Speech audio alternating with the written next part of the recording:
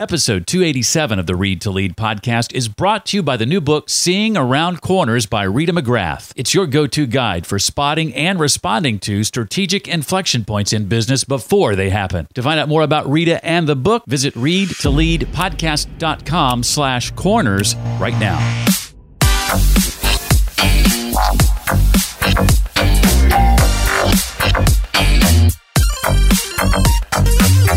I've spent almost all my career helping businesses reduce risk, and now I have started asking the question, is the biggest risk a business faces today actually not taking enough risk?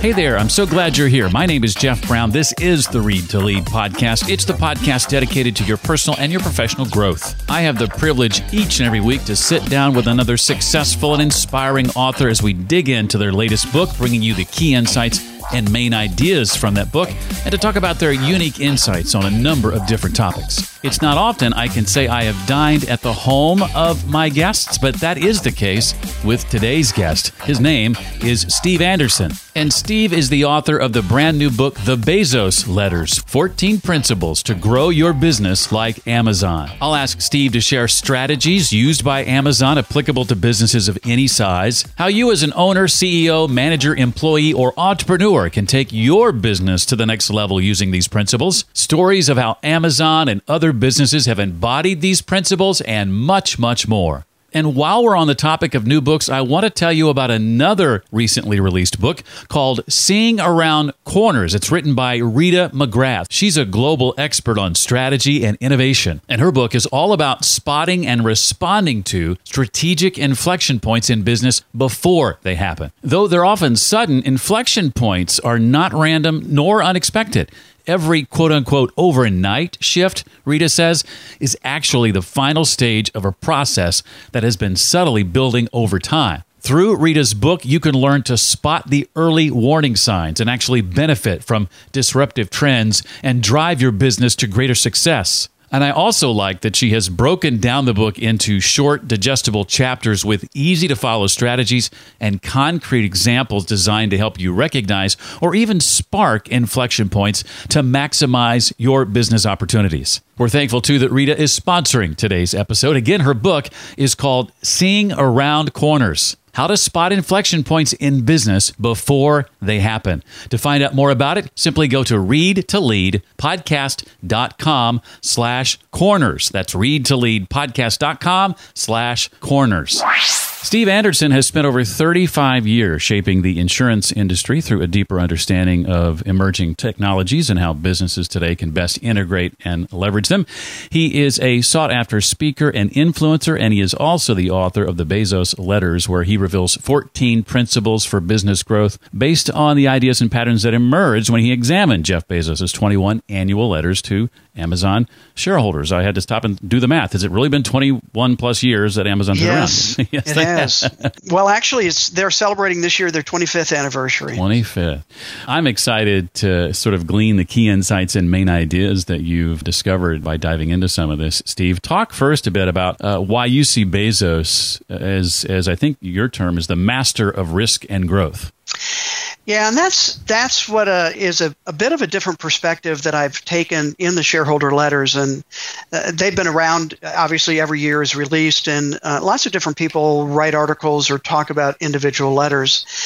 But as I research the letters as a single narrative, almost 50,000 words, a book by itself, I actually discovered, one, obviously the principles that we'll talk a little bit about, but also this idea that one of the key mindsets is his ability to look at risk as a strategic growth option. And several of the principles talk about that. And my insurance background, I've spent almost all my career helping businesses reduce risk, and now I have started asking the question, is the biggest risk a business faces today actually not taking enough risk?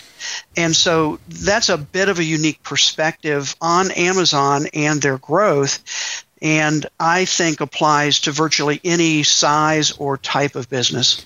Yeah, you say there's a section in the book called Why the Letters, and you say you don't need an advanced degree or a huge team to make any of these principles happen. Yeah, absolutely. And, a lot of people might think, well, Amazon, I'm never going to be an Amazon. And you're right. You aren't, more than likely. There were very unique things at the time going on that Bezos was able to take advantage of. However, aren't you curious how he grew? And are there some lessons that can be learned about what he did and how he did it along the way? And that really is my take on the letters and what businesses can get out of reading the book and diving into the shareholder letters a bit deeper. Well, there's one line, Steve, early in the book that stood out to me, and that was, you'll never be able to grow like Amazon if you're not willing to risk failure. Failure, in other words, isn't a bad thing. What makes for, in your mind, a successful failure? Yeah, encourage successful failure is the first principle, and it really is this idea that in order to grow, you're going to have to test, and to test, you create experiments, and by its very nature, an experiment means you're going to fail some, and so that's what first caught my attention when looking at Bezos and how he talks about failure, and in the culture at Amazon, every employee is encouraged to test and experiment. And he says in one of his letters, I believe Amazon is the best place in the world to fail, because he understands and has built the culture around the idea that, yes, failure is not good. We don't want it. But in too many businesses, employees don't necessarily fear failure, but they fear the consequences of failure. And at Amazon, you can all actually be celebrated by testing and trying something new. Now, really in the same breath, I always have to say, Amazon has an intolerance for incompetence. Every employee is expected to bring their very best every day. So it's not willy-nilly, who cares failure, but it's strategic. And again, back to risk-taking and a risk mindset, using risk strategically to find out what are the products, services, platforms that are going to bring more customers to us.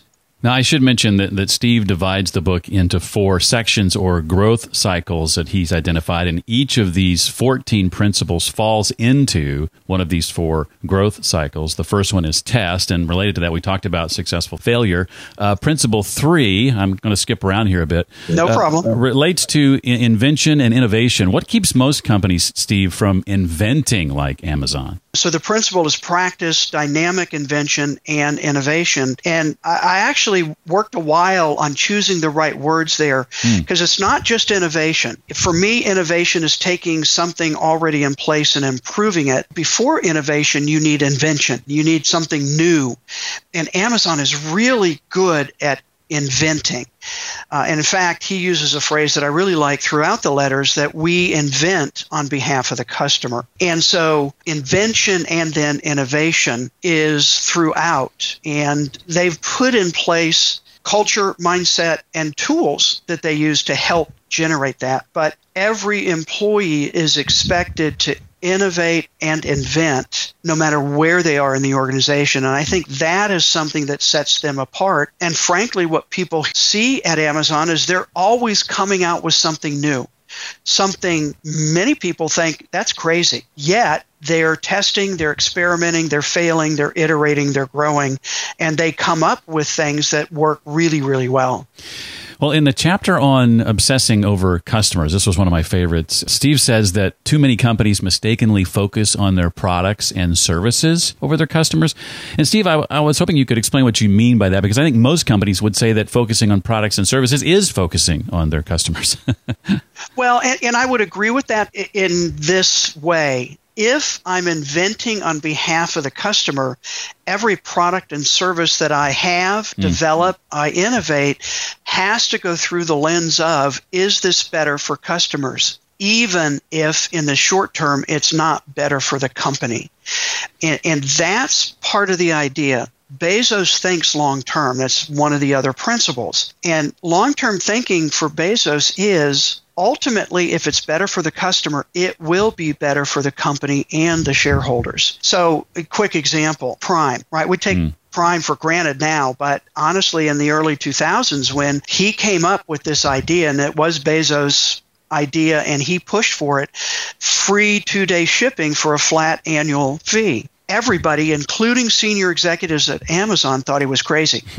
How can we afford this? How can we do this? He was convinced, and he had a gut feeling that if it's better for the customer, it will be better for the company and shareholders ultimately. And certainly that's proved itself out over the years. But at the time, it was a big bet, and nobody knew if it was going to work or not, although they had tested some. They had Super Saver shipping, which was buy $25 and then you get free shipping. So they had tested some of this along the way. Now, if I may address the obsess over customers.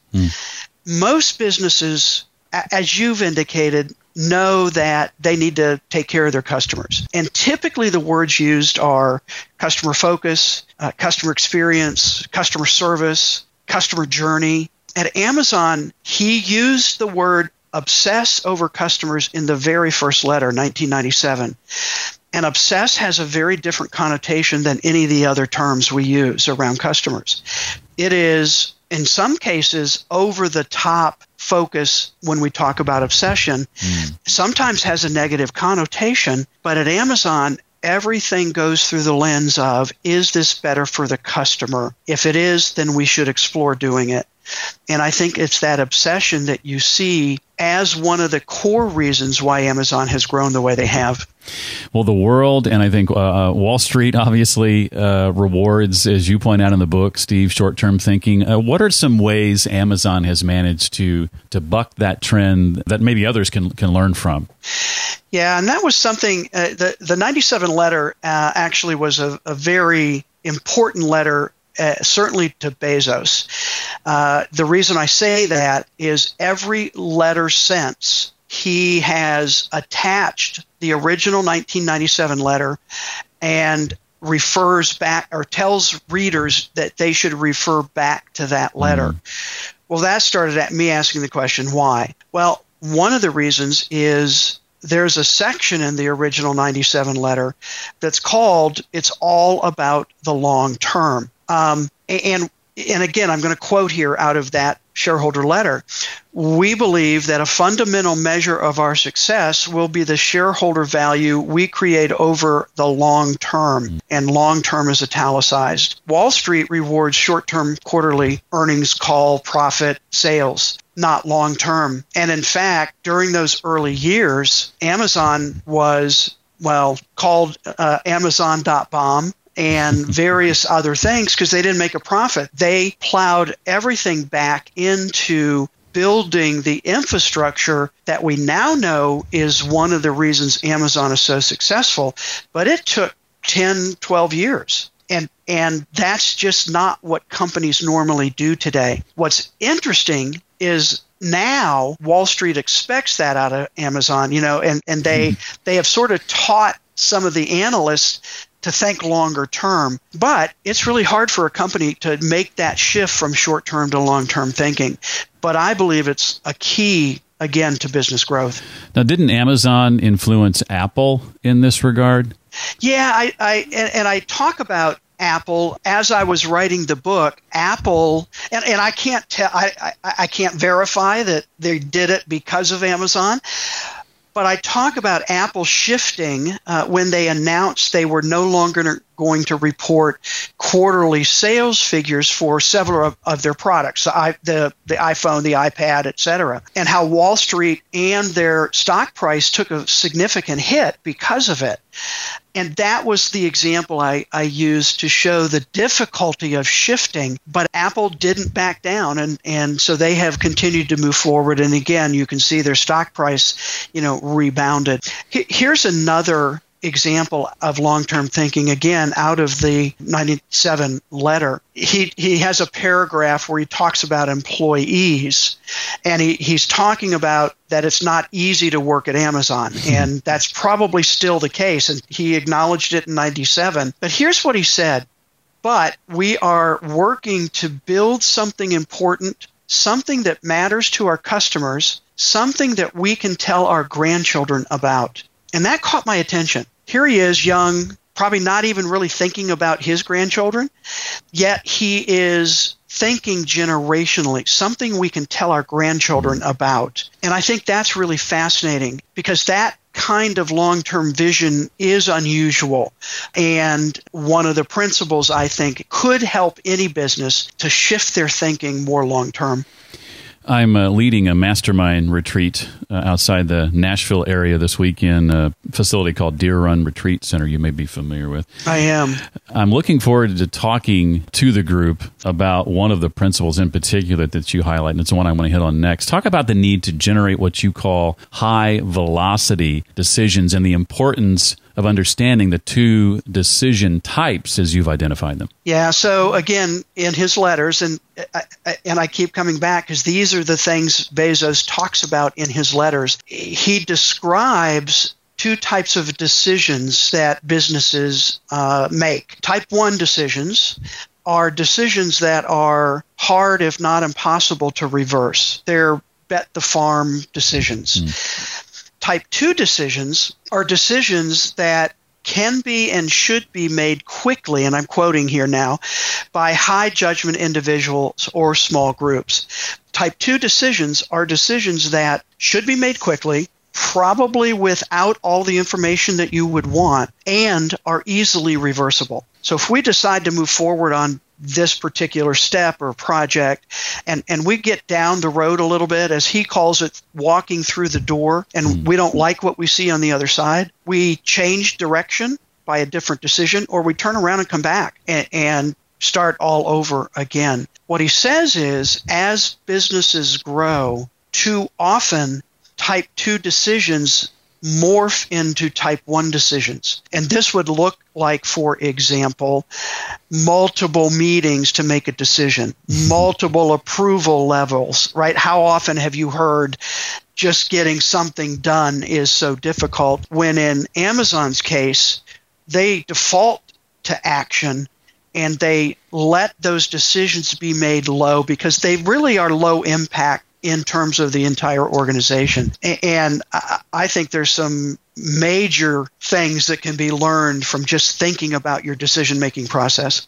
And I recall one executive you quoted as referring to meetings at Amazon as magical. I don't think I've ever heard a meeting referred to as being magical. Isn't that interesting? And part of that is how they run meetings. So a meeting called at Amazon, first, it does not have PowerPoint or Keynote or any slide presentation. They are banned at Amazon worldwide. Instead, the person calling the meeting that needs a decision is required to write a maximum of 6-page memo about the decision. And it generally starts, certainly if it's product-oriented, it starts with what's called a future press release. So they actually have to write the press release before they even get the decision to move forward with developing the product, service, or platform. And Bezos says, he describes this again in one of his letters, that memo, he says, should probably take a week or more to create. And then that memo is passed out at the beginning of the meeting, and everybody spends the first 10, 15, 20 minutes reading the memo,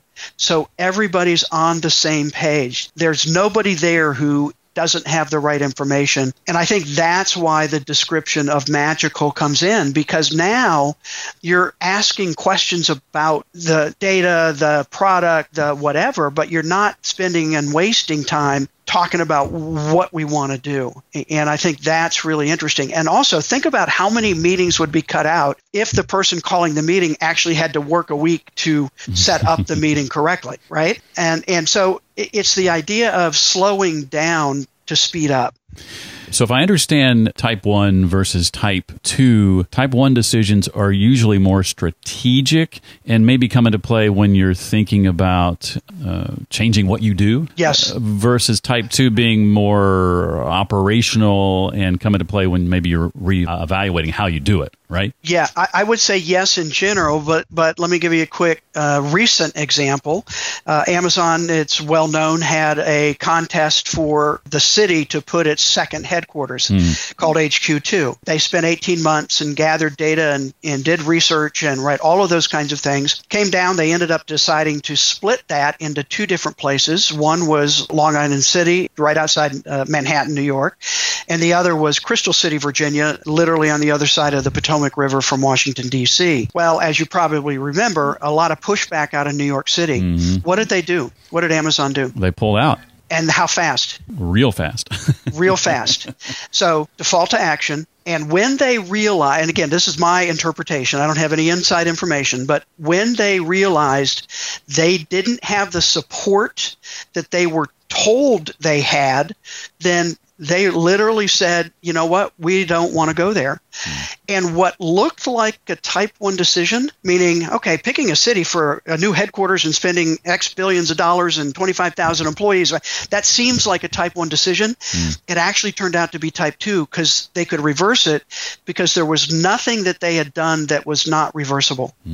So yes, to a point, and I think that tension is good in terms of, is this a type 1 or a type 2 decision, and how fast should we make it? I never would have thought of that as a type 2 decision. I appreciate that example.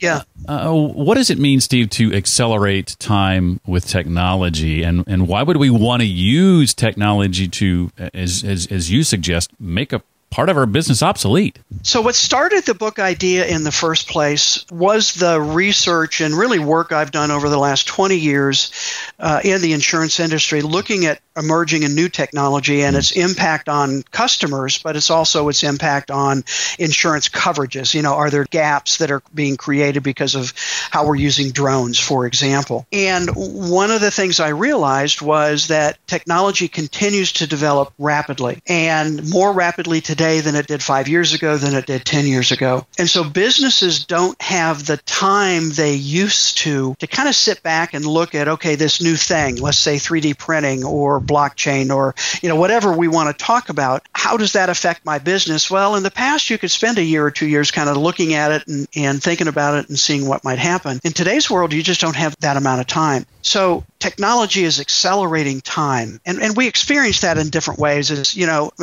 certainly at my stage of the career, I look back at the last 40 years and go, golly, where's the time gone, right? It's gone faster. Or we look forward, so my two daughters with grandchildren, the days can get long, so we actually view time differently depending on where we are at. But Amazon does such a great job of looking ahead. I mean, even think about, I mentioned drones. Actually, Bezos, probably now 6 years ago on 60 Minutes, first announced that they were experimenting with drone delivery. That's, again, long-term thinking. It's also invention. How can drones do that? And what do we look at today? Well, we're all going, oh, yeah, of course we're going to have drones delivery. We just have to figure out some of the regulatory and other stuff. Again, that's an example of using technology. Fast forward, how can we use it? And are we experimenting enough to figure out what we need to do to make it a reality?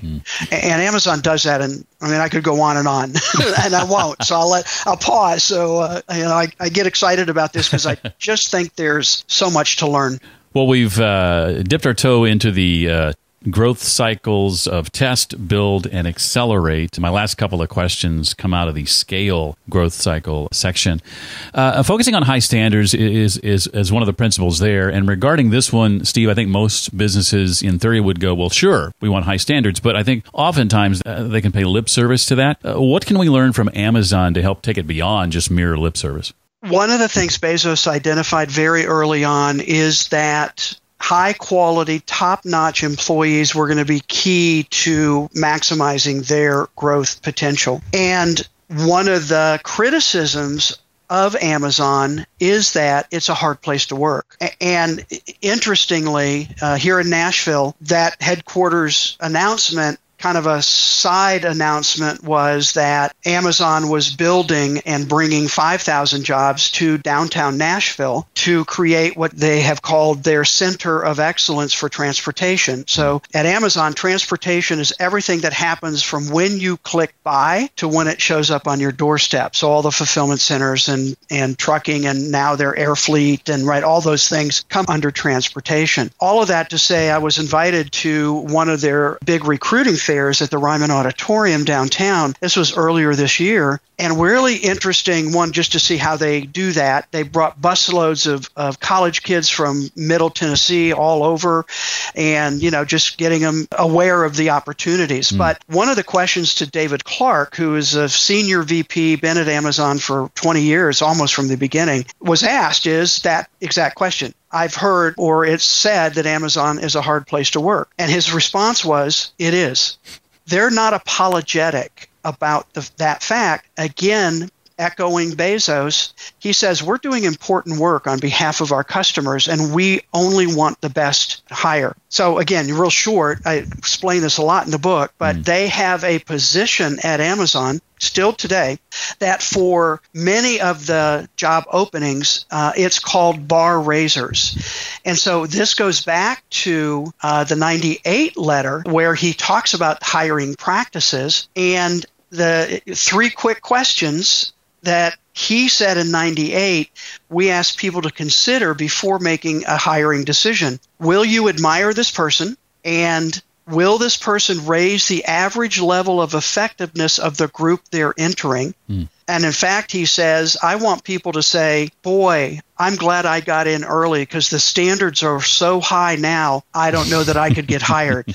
Right? So they're continually looking to raise the bar, hence the name Bar Raiser. And the third question is, along what dimensions might this person be a superstar? And that was an interesting one because it's not just about skill and technical expertise. It's about what else do they like to do that rounds them out as a person. So the Bar Raiser is a actual position that people are nominated for. They go through extra hiring training, but they've already demonstrated an ability to hire high-quality people. That bar raiser can veto almost any other manager's hiring decision, and they actually typically sit in kind of that last hiring meeting, and they can say, no, I don't think this person's going to is a good fit for what you want. Now, think about that at a company. Think about a supervisor or a division manager who has somebody else in the room who can tell him, no, you can't hire that person. Think of the culture clash now, right? What do you mean? It's my department. What are you telling me I can't hire? But they have built in mechanisms to help keep the standard high. And even now, Amazon struggles. They have, they had a huge job fair just a few weeks ago. They have 30,000 positions open. They're looking to hiring people, but they're not just hiring anybody. So that's a different mindset when we talk about a focus on high standards. Oh, one more principle I want to dive into is indeed the last one that you talk about. Explain the thought process, Steve, behind it's always day one. So this is a phrase that Bezos uses all the time in all-hands meetings. His office building in Seattle, where he has his office, is called the Day One Building. It is a phrase that he started using early on in the letters, and certainly over the last probably 10 or 15 years, he ends the letter with something close to this. As always, I attach a copy of our original 97 letter. It remains day one. So day one is a concept of what were we like when we first started? What were we like on day one? Bezos, people forget, actually, I think, that Bezos was on his hands and knees putting books in packages and taking them to the post office in the back of his car. He started where virtually every other business started. And he keeps hammering home the fact that Amazon, if they don't keep that day one mentality, then they will become a day two company. And actually, he was asked, and he writes about this in the 2016 letter, Jeff, what does day two look like? And he was asked that by an employee. And here's how he responded. Day two is stasis, followed by irrelevance, followed by excruciating, painful decline, followed by death. And that is why it's always day one. Now, he goes on to say, that could take 20 years to happen. But once you lose that original mindset, you are on a downward spiral as a company. So keeping that day one excitement, mentality, how can we serve customers better, at least for Amazon, and they have now over 650,000 employees, is still a key concept. Well, we've hit on more than half of these principles, so I've not managed to touch on them all, but I do want to give you a chance to share anything else from the book you want to make sure we know, Steve, before I move on to some questions not directly related to the book. Sure. Real quick, I would just highlight Principle 6, which is understand your flywheel. That, I think, is probably the hardest principle to grasp and maybe the most important. They're all important. They all interact with each other. But the flywheel comes from Jim Collins' book, Good to Great. It's actually chapter 8, where he describes how businesses move from being good to great is by understanding what are the inputs needed to keep us going as a business. That was published in October 2001. Bezos invited Collins to their senior leadership retreat in September of 2001, just before the book was published. And at that retreat, Collins talked about the flywheel, and those senior leaders actually sketched out Amazon's flywheel that they have continued to use as their engine of growth. That's why I think it's important. And again, I could go on about that, but I know we're running out of time. But I would just add that as a important component to start looking at. Well, I failed to mention this at the outset, but the author credits on the front of this book say Steve Anderson with Karen Anderson. Who is this mysterious Karen Anderson person? Oh, she is my bride of 44 years. So yes, I actually did write this book with my wife. and actually, one of the questions is, how did that go? And we both say now, I think we're still married, but actually she's a amazing book strategist and editor, and the book would not be seeing the success it is without her writing it and input. So it was a great collaboration. That's awesome. Well, in regard to books that you have read and enjoyed over the last few years, what are the titles? You mentioned Jim Collins earlier. That may be one of them. But what are one or two titles that would jump out to you as having had an impact on your career? Yeah, I thought about this actually a little bit because you gave me this question a little early. And, the one that came to mind, which is a really old one, but the original Michael Gerber, The Entrepreneurial Myth.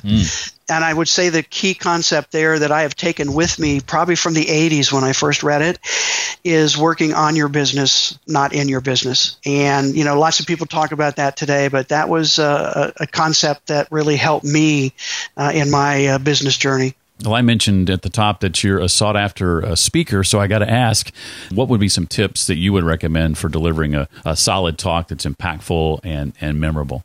I think the key is to make sure you have one overall concept that you're trying to deliver. And, I've done everything from, 45-minute keynote type to all day or 4-hour, all morning workshops. I think the principle still applies. What is it that you're trying to communicate? And probably, 3 points, and then supporting material. And for me, what's key is stories. People want information. People remember the stories that describe the principle. And, that's, I think, one of the things just in the book is the stories surrounding that give it a little more life and flesh those things out. And just from a technical standpoint, don't use bullets on your slides. Images typically work much better. Now, there are situations where you are communicating, information that might be appropriate, but I certainly over the years have moved more to images and stories to describe what I'm trying to get across. And you've done such a great job in the book and with us today, illustrating those principles through stories, so I appreciate that.